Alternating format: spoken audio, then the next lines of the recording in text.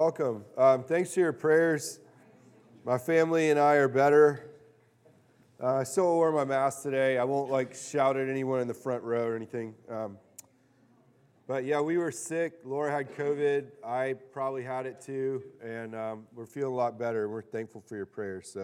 So I wasn't here last week. This morning we get to do Ecclesiastes. If you're visiting, we're doing a series in Sunday school called Eat This Book, where we do one book of the Bible each week. And so I get to teach on Ecclesiastes this morning. And what I want to do is just read a little bit of it and then pray, and then we'll launch into it. So Ecclesiastes chapter 1, verse 1, and a few verses after. The words of the preacher, the son of David, king in Jerusalem. Vanity of vanities, says the preacher. Vanity of vanities. All is vanity. What does man gain by all the toil at which he toils under the sun? A generation goes and a generation comes, but the earth remains forever. It's like, hey, all right, good morning. Good. You woke up for this, all right? It's God's word. It's good news, and we'll look at it together. Let's pray. Father, thank you for your love for us. Thank you for your word that is so multifaceted. Thank you for your word that has such diversity within it, that it speaks to the human heart in all aspects of life. Father, thank you for the book of Ecclesiastes. God, we pray that you would use this book to give us wisdom and the wisdom of the cross. Father, we thank you so much for Jesus' life, death, and resurrection on our behalf. We pray that you would use this book to help us appreciate the gospel all the more. We pray that you would use this book to remind us that you know our hearts and you know what it's like to live in a fallen world with all its frustrations and vexations. And we pray, Father, that you would stir up our hope this morning. We pray that you would comfort our hearts, and we pray that you would use this book to give us wisdom to speak to others who are experiencing what the writer experiences throughout the book. We pray these things in Jesus' name for your glory. Amen. All right, Ecclesiastes. So if you look up here, this is a drawing by an artist named M.C. Escher, and he's famous for his confusing drawings. If you pay close enough attention, your head will start hurting, because the way he shades the stairs, you're like, oh, it's going up. Oh, wait, no, it's not. And so I use that not only because I was an art major at a hippie college, but also because I think it's an interesting take on this book. We call it Perspective from the Bottom by someone at the top. And what do I mean by that? I mean that I believe that Solomon wrote this book, the majority of it, except the postscript, maybe, about him. And he was someone who was at the top. And we'll look at that. But I believe that by the time that he wrote this book, he was at the bottom in terms of repentance. He had repented and was looking back at his life from a standpoint of repentant faith in the Lord. And so, raise your hand if you've read Ecclesiastes before. Okay? If not, don't be embarrassed. If you haven't read Ecclesiastes, boy, you're in for a wild ride this morning. Ecclesiastes has all kinds of stuff that does not sound super Christian-y at first blush, all right? It sounds very hopeless. It's kind of cynical, like you'd be wearing a black T-shirt and Doc Martens. That's a 90s reference, if you're super into this book, There's a professor named Jaron Bars from Covenant College who I really like a lot, and he got saved through reading the book of Ecclesiastes. And when you read the book of Ecclesiastes, you might not think, hey, this would make a great evangelistic tract. But actually, it does. When I was in college, there's this Britpop band called Blur in the 90s that I really liked. And before I got to go live and study in London for 5 months on a mission trip and then a study abroad thing, I got to see Blur in concert. They're this British band in Atlanta at the Fox Theater. And using the book of Ecclesiastes, I wrote out this tract. I actually made a tract from the book of Ecclesiastes. It was all my handwriting, all these things. I was a zealous 20-year-old, And And so I waited after the concert. I went to see Blur, and I waited after the concert, and all these girls were like, "You're a god!" to Damon Albarn, the singer, as he comes out, probably high and stuff, getting into the limo. And I was like, I as he walked by, I handed him this paper, and maybe his bodyguard took it for him or something.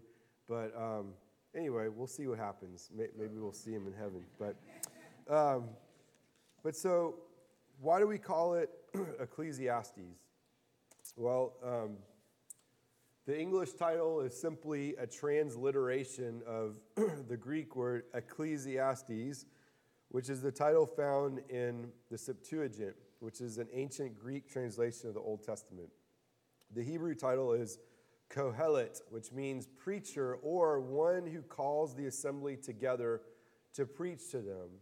One commentator mentioned that it may refer actually to Solomon's role as the convener of a kingly assembly to share his last words to Israel. There's themes throughout the book of you work this hard and you try to be wise, and then when you die, you give it to the one after you. And is he a fool or is he wise? What's going to happen? Solomon's son Rehoboam took over, and we know that did not go so hot. The whole kingdom divided during that time. So authorship and date. There are very intelligent, wise, godly commentators who disagree with me about the authorship, but I am convinced from the internal evidence of the text of Ecclesiastes compared with the rest of the scriptures that Solomon actually did write this book. And as you'll see, it's very important to me that Solomon wrote this book because that frames my understanding of actually what's happening in this book. And so you may be convinced by what I'm saying, you may not be, but I hope you are, because to me, it opened up the book to me and kind of helped me see I believe what God's doing in this book for us. So I'll get into more reasons in a second, but it starts off with the words of the preacher, the son of David, king in Jerusalem. Now, yes, there were other kings later on in Jerusalem, but we'll look at that. So Solomon died around 931 BC, and he most likely wrote this toward the end of his life. So I said probably around just shortly before 931 BC is around that time when he wrote it.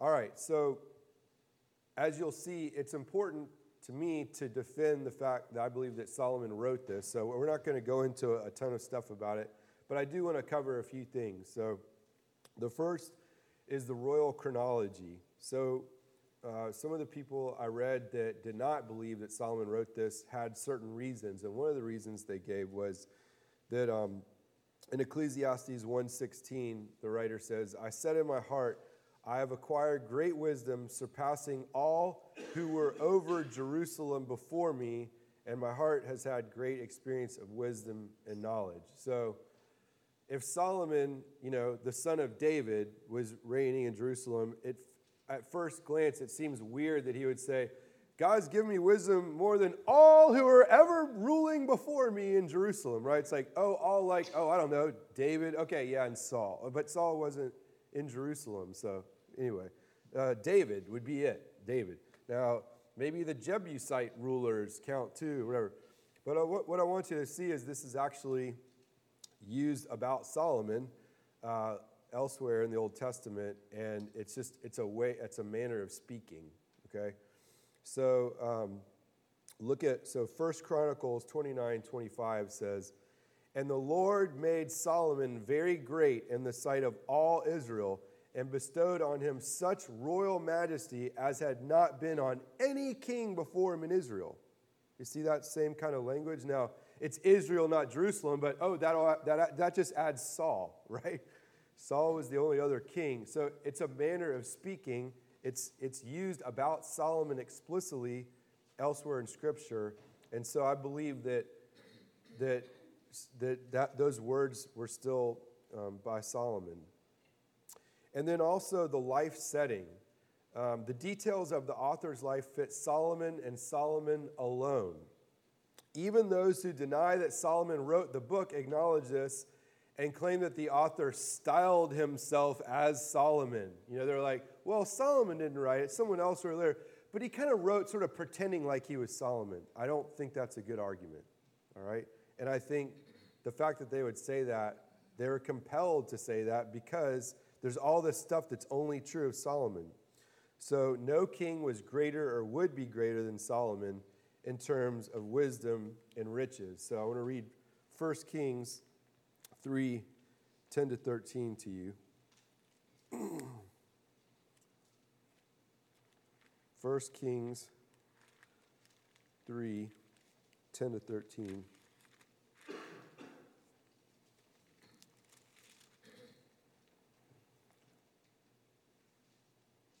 It says, "It pleased the Lord that Solomon had asked this, and God said to him, 'Because you have asked this and have not asked for yourself long life or riches or the life of your enemies, but have asked for yourself understanding to discern what is right, behold, I now do according to your word. Behold, I give you a wise and discerning mind, so that none like you has been before you, and none like you shall arise after you.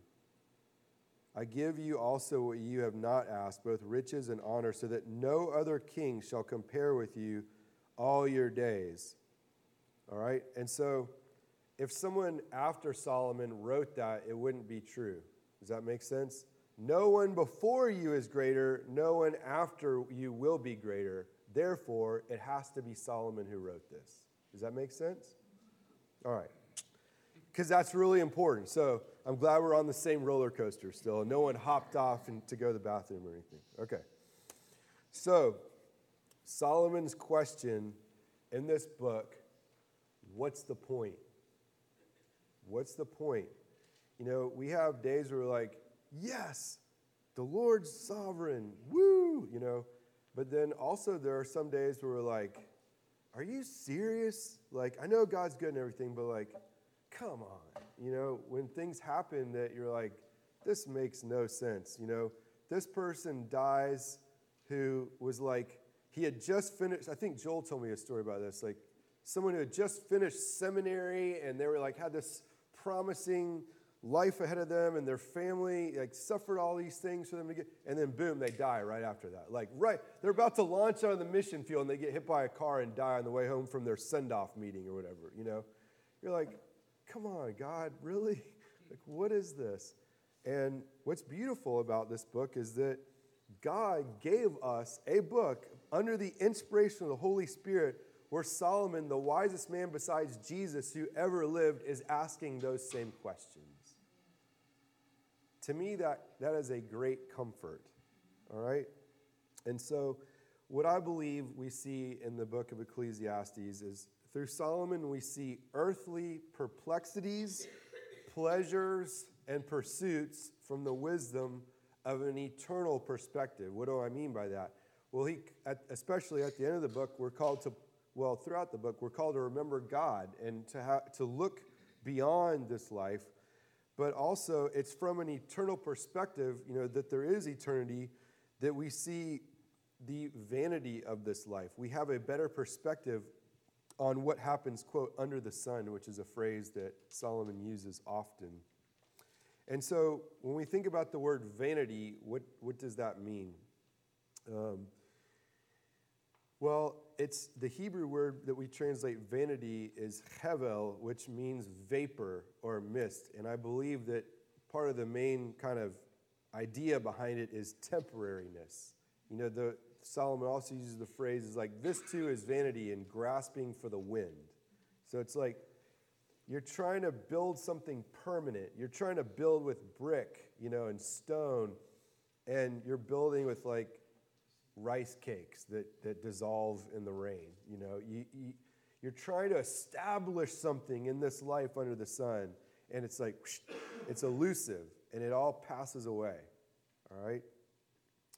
And so what I said was it seems that the fact of death and the temporariness of life are the air that we breathe in this book. Throughout the book, there's this constant shadow of death, and there's this constant kind of gnawing reminder that all of this is temporary, and that whatever you're trying to do to kind of like get traction or build something. And again, this is the wisest guy ever lived under the inspiration of the Spirit. He's like, yeah, it's, in one sense, it doesn't matter. Now, obviously, in Christ, our labor is not in vain. We'll talk about it. But there is a real sense in which, yeah, none of that matters. Like, oh, cool, you built a new garden. Well, how long is that going to last? Oh, cool, you did a remodel on your house. Well, that's great. How long is that going to last? Like, time and decay and entropy happen. And so what does that point us to? Well, it drives us to ask the question, where can we find meaning and purpose in a fallen, dying world? What's the point? Why do all these things that we do? Why go to work? Why have a nice meal? And it can sound very depressing and can kind of drive you to despair, but these are very wise questions to ask, because the fruit of those questions, by the guidance of God's word, is great and is hopeful, and it gives you great wisdom as you think about life and what you put your priorities on, and kind of what you expect to get out of what you do in this life, okay? So, I said, we labor amid thorns. How can we approach life when God's providential plan feels unjust and without purpose? And we'll see, if you read the book, throughout the book, there are these things of like, this just seems a great evil under the sun, that, someone works really hard and they do well and they amass this wealth, and then they die, and then it goes to their foolish son who squanders it or whatever. It's like, this does not, if this is God's plan, it doesn't feel like a good plan, okay? And he's not being blasphemous by acknowledging those feelings, okay? We see that throughout the Psalms. All right, so what's the point? Why are we here? Okay. Did you use a Robin Leach slide at one of your classes? Probably. I feel like I stole this from you, but anyway. Okay, so the Pleasure Pioneer. So imagine that there's this new reality show that comes out where like corporation after corporation just invests billions and billions of dollars to just throw at someone. And they get to take the money and do whatever they want with it, and then at the end of each episode, they're interviewed by the people producing the show, like, so, what's this like? What is it like to have everything you've always wanted, whenever you want it, however you want it? What's that like? Well, in one sense, that's exactly what God did with Solomon. He asked for wisdom, and then God threw in all these riches, but there was a purpose to this. And what I say is, it's as if Solomon had his clipboard with him the entire time. He actually uses the phrase, my wisdom remained with me, even when he was doing all these crazy things. And it's a mystery, but it was like an experiment. It's like God's going to give a human being everything you could ever want and the wisdom to assess its value. And then he can hand that wisdom off to you for free, and you don't have to go and screw up your life, to get this same kind of wisdom. You don't have to marry 700 wives and 300 concubines to figure out, wait a second, this doesn't seem to really satisfy. After the 436th wife, maybe you kind of realize, like, this is not Jesus coming back, right? All right. So I want to read to you Ecclesiastes 2, verses 4 through 10 about this pleasure pioneer. Actually, I'm going to read chapter 2, verses 1 through 10. I said in my heart, come now, I will test you with pleasure. Enjoy yourself. But behold, this also was vanity. I said of laughter, it is mad, and of pleasure, what use is it? I searched with my heart how to cheer my body with wine, my heart still guiding me with wisdom, and how to lay hold on folly till I might see what was good for the children of man to do under heaven during the few days of their life. So pause. Do you see those emphases there? The few days of our life. Life is a vapor. Life is a breath. And so my wisdom remained with me, he said, right? My wisdom remaining with me, I'm going to do this experiment of like, what's life all about? I'm going to suck all the juice out of life and see what happens, but I've got my wisdom with me, and I will tell you the true meaning and value of it, okay? And this is mysterious. He said, verse 4, think about Home Depot on Saturday mornings, right? I made great works. I built houses and planted vineyards for myself. I made myself gardens and parks and planted in them all kinds of fruit trees.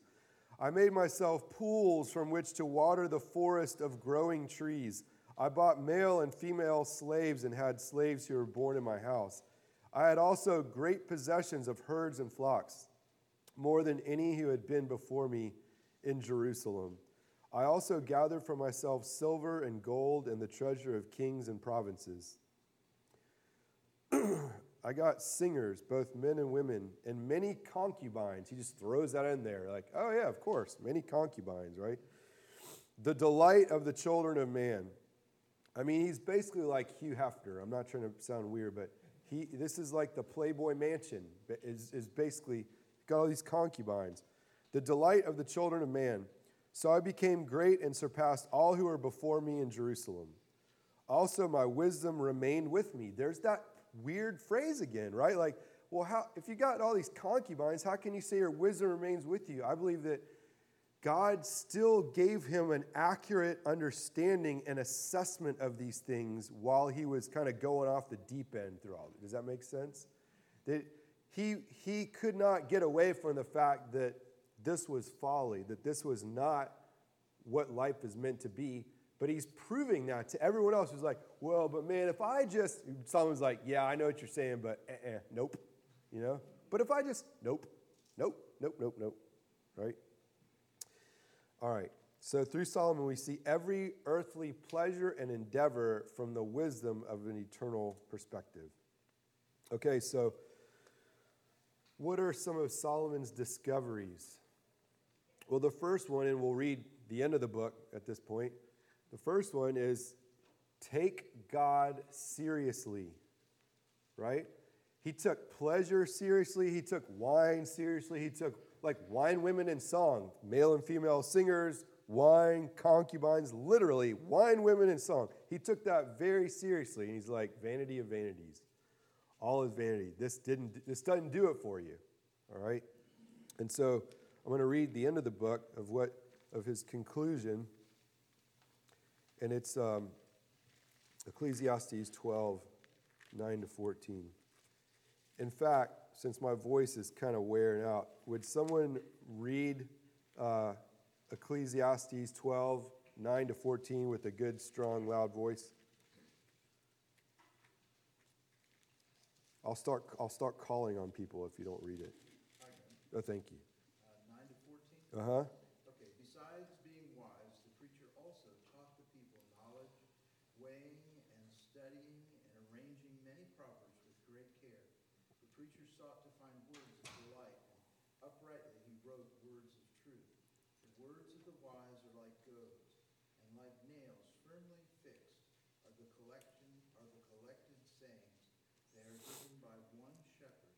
My son, beware of anything beyond these. Of making many books there is no end, and much study is weariness of the flesh. The end of the matter, all has been heard. Fear God and keep his commandments, for this is the whole duty of man. For God will bring every deed into judgment, with every secret thing, whether good or evil. Okay, good. Thank you. Fear God and keep his commandments. If you were watching the Pleasure Pioneer reality show and it was like season 7 final episode and you're there and Solomon's all mic'd up and he's on the screen like, okay, so can you just sum up all this whole thing for us? Yep, fear God and keep his commandments. The ratings wouldn't be so awesome, after that, but fear God and keep his commandments.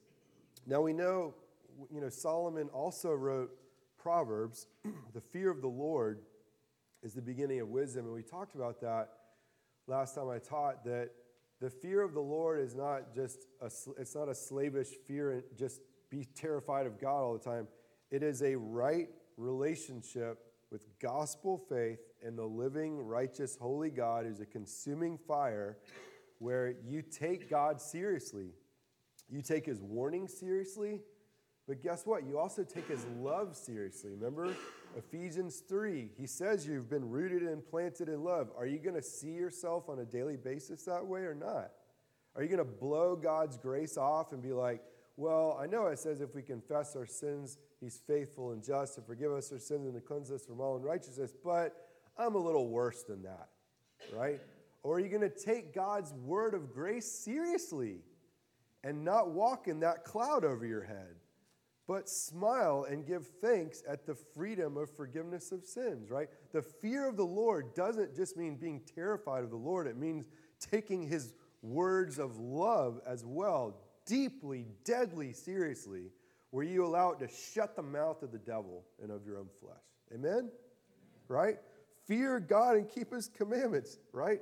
What are his commandments? Love God, love other people. That's the summary of all of it. What is life all about? It's about love, right? It's about receiving God's love through faith and reflecting that love through faith to God, one another, and those who don't yet know him. That's what life's all about. It's about knowing God's love and sharing God's love. That's what it's about. So take God seriously. Before we move on, any thoughts about that? What are you thinking as you're hearing these things? Solomon had one commandment that he would surely have known that God gave to the kings of Israel, and that was that they were not to multiply wives to themselves. Yeah. And Saul violated that, David violated that, and Solomon violated that even more. That's true. And so, he knew that. Mm-hmm. And being as wise as he was, but he did it anyway. Mm-hmm. He violated God's commandment. And he learned that breaking God's commandment doesn't work. Because the result was that it took his heart away from the Lord. That's a good point. All of those wives, which he probably did for political purposes. Sure. But all those wives took his heart away from the Lord, and they had their own temples and all kinds of things. Yeah, good point. I don't know if everyone heard Ken, but he was making the point that Solomon knew God's command for kings not to multiply wives because they would turn your heart against the Lord. And he did it anyway. But God gave him the wisdom to assess, yeah, this is really stupid and didn't work out so well for me. Y'all don't do this. Fear God and keep his commandments, right? What are some other thoughts that come to mind? What's God kind of stirring up in you besides lunchtime this morning? Yep. Well, when I'm reading it, I'm thinking about 1 Corinthians 13. If I know everything and don't have love, I'm a noisy gong and a clanging cymbal. There's a bunch of noise in an empty room. That's a good point. It said 1 Corinthians 13, if I have all wisdom and don't have love, I've got nothing, right? I'm a clanging cymbal. Right? What about others of you? Anything that comes to mind about fear God and keep his commandments as the summary from someone who lived the craziest life, lived all that people would ever want? Well, he was certainly living for himself. Okay. He realized Yeah. it didn't amount to much. Yeah, that's right. Him living for himself, and going back to, so I built all these gardens, I did all these things, but vanity of vanities, it's all vanity, it's all passing away. If you're trying to establish something under the sun, and you're frustrated because the sandcastles keep getting kicked down, right? What are you trying to do, and what are you wrestling with? Think about that. What are you trying to, what's behind that? And then what is frustrating you? What are you wrestling with? Think about the Garden of Eden and the temptation of Adam and Eve. What are you trying to do, and what's happening there? What are you wrestling with?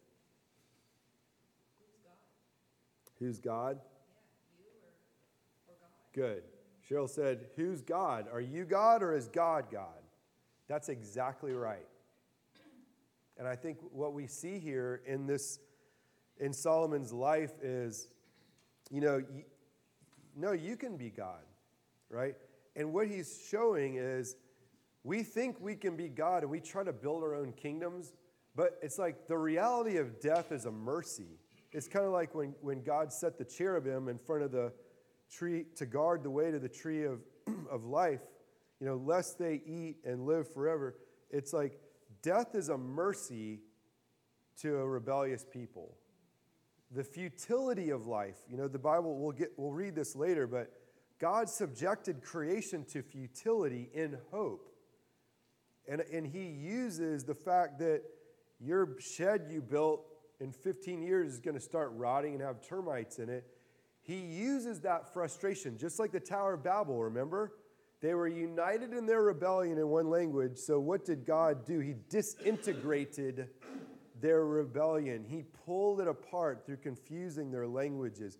He's lovingly frustrating our illusions that we can be in control of our lives, that we can be our own God, that we can build our own kingdom, and we don't really need God. You see?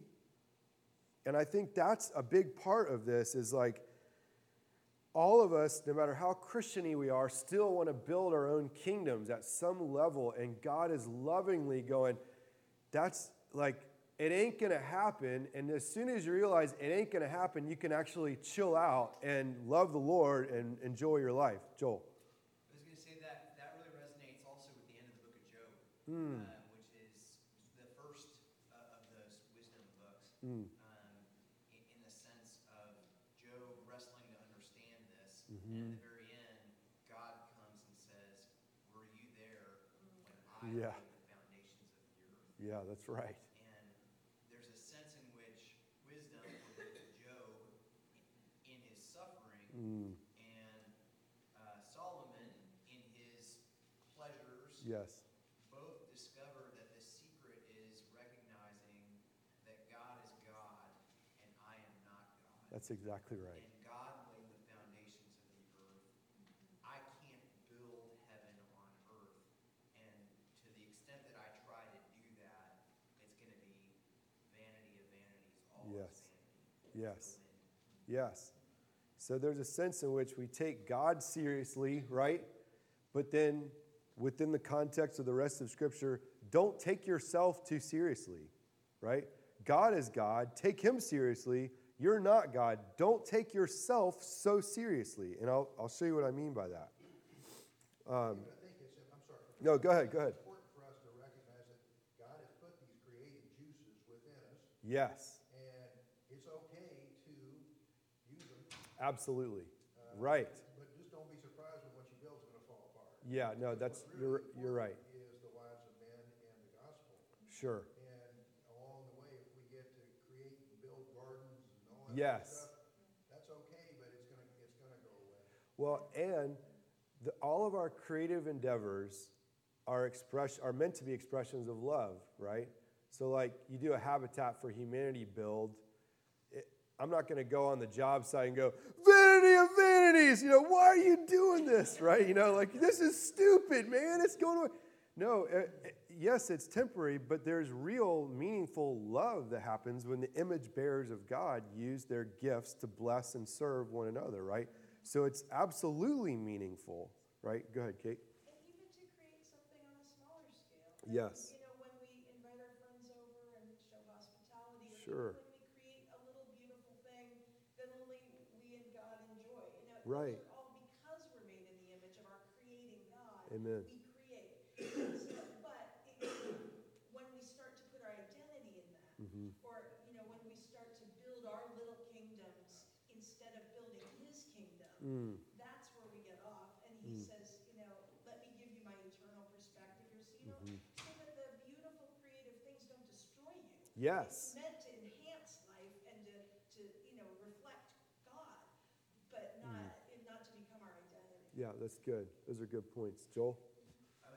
It made me think of, I had a friend, he died, he went to heaven, and I remember walking one time and looking up and seeing his name on the side of a building. Wow. And I thought, wow, this is very impressive. He never and Yeah. no one ever talked about it. He was a doctor, and he helped sick people. And he was never working so that his name would be on a Sure, building. sure. He was not doing the work that God had called him to do in order to achieve a name for himself. He was simply actively involved one-on-one with every unique image bearer of God that he saw as his patient. And he saw that as a way of using his gifts that God had given him in order to build something. Yeah, To that's sort right. of help this person. That's right.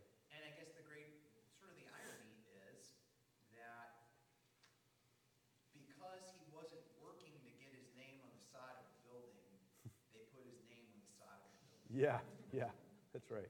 See? Yeah, And so God I don't honors know if people. will remember him Right. or know who this person is 100 years from now, but they'll see his name on the side of a building, and he Yeah. has this sort of quasi permanent until they change Right. the building. Yeah, sure. Name, but it was not but he wasn't doing it in order to Right, get a name. sure. He was doing it simply to love and serve. And so whether we write a song or we build a building, a literal Yeah. building, or whatever we do with our work, if we do it, I think, for the sake of blessing people rather than aggrandizing ourselves or glorifying ourselves, maybe that's part of the secret. Yeah, that's good. Yeah, that love endures forever, and that everything that we do as children of God is meant to be love, right? And that does endure forever because those relationships, there's a resurrection. Ken? Just reminded me of a verse, and I think it's in 1 Timothy chapter 6, and it says this, command them to do good and to be rich in good deeds and to be generous and to be willing to share. In this way they will lay up treasures for themselves for the coming age, so that they may take hold of the life that is truly life. That's So good. by giving and sharing, just what Joel and Kate just Yeah. said, that is the life that is truly life. That's good. Thank you. Let me read to you from Ecclesiastes 9, verses 7 through 10. And this is what I mean by don't take yourselves too seriously. It says, "Go, eat your bread in joy and drink your wine with a merry heart, for God has already approved what you do." So pause. God has already approved what you do. What does that sound like? Sounds like justification, doesn't it? Live your life. God has already accepted you. You are already accepted, right? So don't take yourself too seriously. You're not working to be accepted. You're already accepted. He goes on, "Let your garments be always white. Let not oil be lacking on your head. Enjoy life with the wife whom you love all the days of your vain life." Again, that doesn't mean meaningless. It means temporary, right? Oh, yeah, sounds good. Like, that'd be a great anniversary card, right?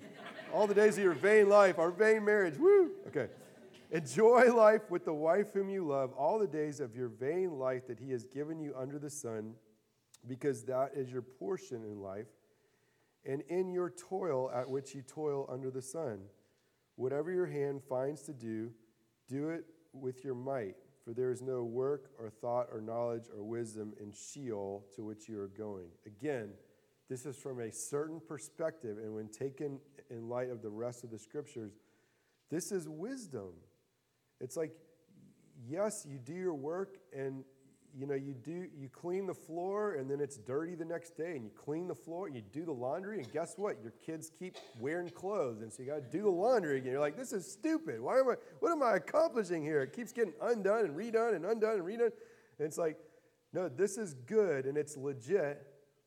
And then chill out together. Like, don't take yourself too seriously as well. Yes, give to missions.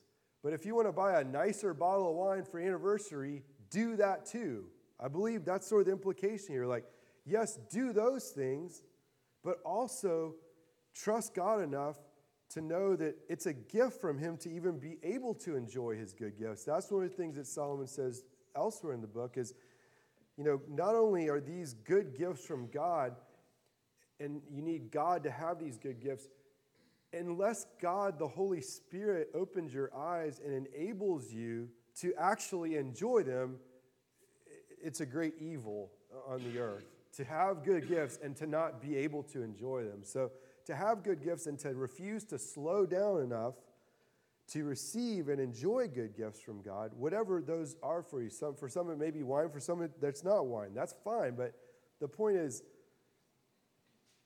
we also honor God by resting and receiving as well as working and giving. And that is an incredibly important thing. When Noel was visiting here with us, and I got to talk to him, I just asked him, I was like, I cannot imagine what it's like to be in a situation where it's like, well, I could buy my wife a shirt for $26, or I could feed these kids. It's like, how do you live like that? Where, we're far away, so it's like, yeah, you can give some to Noel to feed the kids and pay the teachers, but then you can take your wife out for dinner and it's cool. But if you're right there in the midst of it, how do you live with that burden? And so one of the things that I encouraged him with was what I just read to you, is that we need to trust God enough, yes, to give and all that, but also to rest that it is not ultimately on our shoulders, and we are not God. We are his servants. We're his sons and daughters, but we are not God, and therefore we actually have to have faith. It's a work of faith to rest, isn't it? It's a work of faith to receive sometimes and not just give all the time. For some of you, I probably need to give more, but you know what I mean? Like, it's a gift. And so part of the wisdom of life is so if you think about people who are stuck waiting for their big dream of what their life is going to be like or what kind of work they're going to do, right? And then you look back and you're like, I never got to be a fireman. No! You know what I mean? Like when you're a kid, you want to be a fireman, like, hey, I wasn't a fireman. No! Now, again, do we want jobs that fit our gifts and all that? Of course, but it's like there's great peace and freedom in being able to see okay, so I'm working this job that it's not what I thought I was going to do, like whatever corporate job or whatever it is. You're like, this wasn't my fantasy as a kid of what I was going to do with the 40 years of my working life. And I believe what God's going I got you. You're okay. Enjoy the fruits of your labors. Don't take yourself too seriously. It is meaningful in Christ, but it is passing away. So to live as Christ and to die as gain, right? There's something beyond this that ultimately defines us. All right. Let's see here. All right, 9:32. All right. I'm not going to camp out on this structure thing. This is one way the New Geneva Study Bible kind of laid out the structure of the book. And notice limitations of pleasure, work, and wisdom. These limitations, as we've talked about. You think you can get this out of it. Sorry, you can't. It's passing away, right? And the next section is work and fear before God, whose work endures, right? God's work endures forever. Your work doesn't, but our work in the Lord is not in vain. Wisdom and humility before a judging God, whose wisdom is unfathomable. And then the vanity of vanities, and then the conclusion. All right, theological themes. We've covered a lot of this, right? God's godness and man's not godness, right? It's just so interesting, just kind of riffing on what Joel and others have said, is that the fear of the Lord is the beginning of wisdom, right, in Proverbs. And again, fear God, keep his commandments. The thing upon which true ultimate wisdom either stands or falls, the this is wisdom or not fulcrum, is God and I am not. So the point is, your hearts will always have a striving to try to be God, even as Christians. There will be an aspect, your flesh, your remaining sin within you, that will always try to be God. That's what foolishness is, right? That's the ultimate foolishness, right? To try to be God. And so wisdom is constantly bringing us back to, you're not God, and it's okay. It's better that way, right? You're not God. All right. And then life in a fallen world, what's it all about? In light of death, how should we live? And I mentioned this earlier. God understands our perplexities. He gave us Ecclesiastes. Isn't that comforting? That these questions and these wrestlings, they're like, this seems really dumb. This happens, and then this happens. Like, that makes no sense. And God's like, yeah, I know, it makes no sense, right? Within a fallen world. It feels really dumb, doesn't it? And it's really frustrating, and it makes you angry, right? Yeah, it makes me mad too. I hate it too. He can handle and even shares in our frustrations at the way things are. He grieves with us, right? He patiently endures things until the end, right? All right, so Jesus. How do these things point us to Jesus? First, our perplexities point us to Jesus, right? First, he is the Lord against whom Adam sinned, bringing death and futility into the world, right? This futility and this death would not be here if Adam had obeyed the Lord. So, obedience, life; disobedience, death. Jesus took the lessons of Ecclesiastes seriously and applied them in our place. He experienced frustration, right? He wept at death, like Lazarus, right? He wept. And yet, he perfectly feared God and kept his commandments every single second of every single day in our place, right? So we try to usurp God and we deserve death, but Jesus died in our place and rose from the dead. So our Creator came to taste death for us, to take the sting of death for us. And then he subjected all things to futility and groaning in hope. Romans 8, 20 to 22.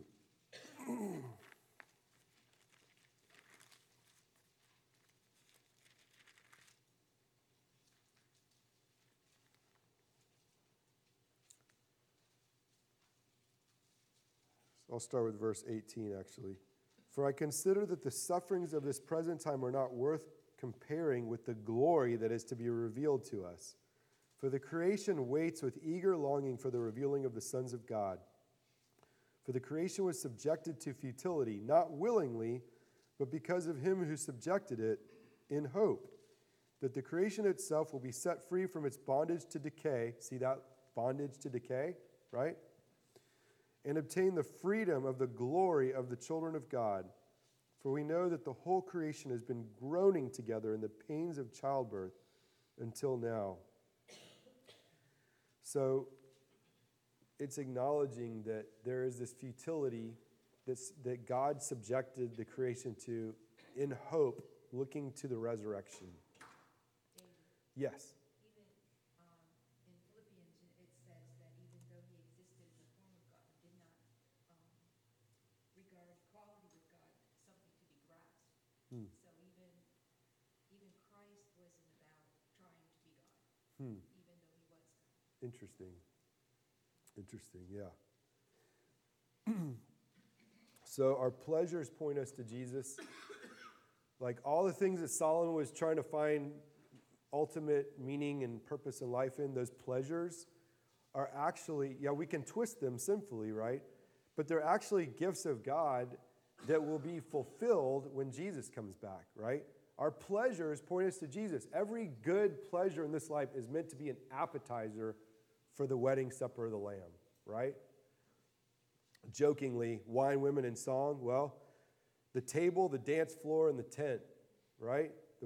At a Jewish wedding feast, I won't go into all the details, but you would feast at the table, good food, all that pleasure. You'd dance on the dance floor, right? Woohoo!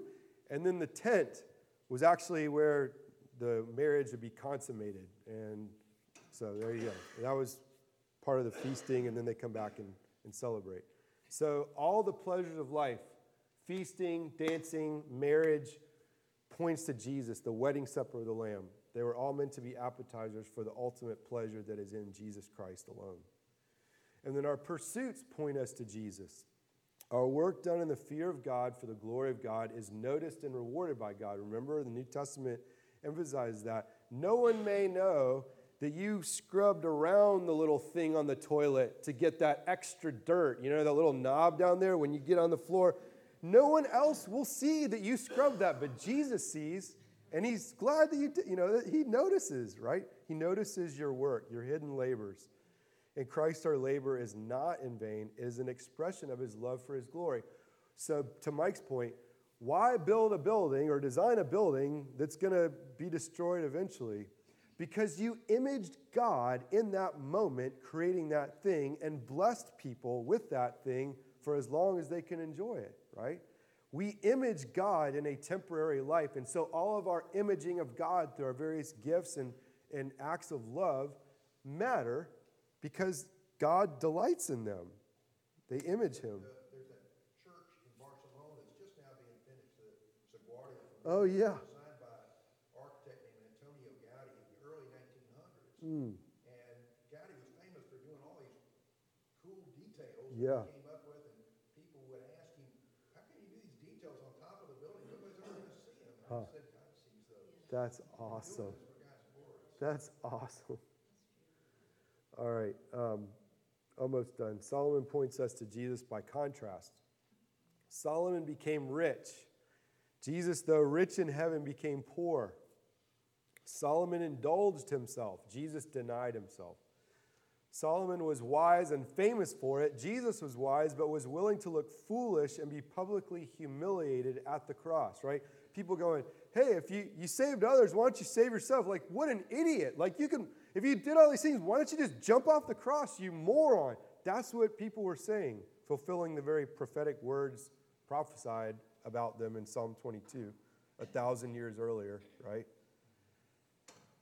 Solomon married many women and worshiped their false gods. Jesus has one bride, the church, and had no other gods before the Lord. And then finally, obviously, when we think about death, right? And foolishness and frustration, and you amass this wealth and then you die and it goes to a fool, all those things, right? Jesus died and rose again to give us his eternal life, right? Eternal life that conquers death. Jesus conquered death. And to give us his wisdom and his inheritance, right? We get all that Solomon wanted through faith for free in Jesus Christ. Amen? Let me pray for us. Father, you're so good to us. Lord, thank you for Ecclesiastes and thank you for Jesus. Father, we pray that the wisdom that we've heard from your word this morning, we would apply to our lives, God. Father, thank you that it's not on our shoulders. And yet, the work that you call us to do is meaningful in Christ. And we pray, Lord, that you would help us to persevere, knowing that our labor is not in vain in the Lord. And God, please give us faith to rest and enjoy your good gifts, Lord. Help us to revel in our not being God and being your children, dearly loved, who depend upon their Father's care and plan for their lives. Pray in Jesus' name. Amen. Thank you all.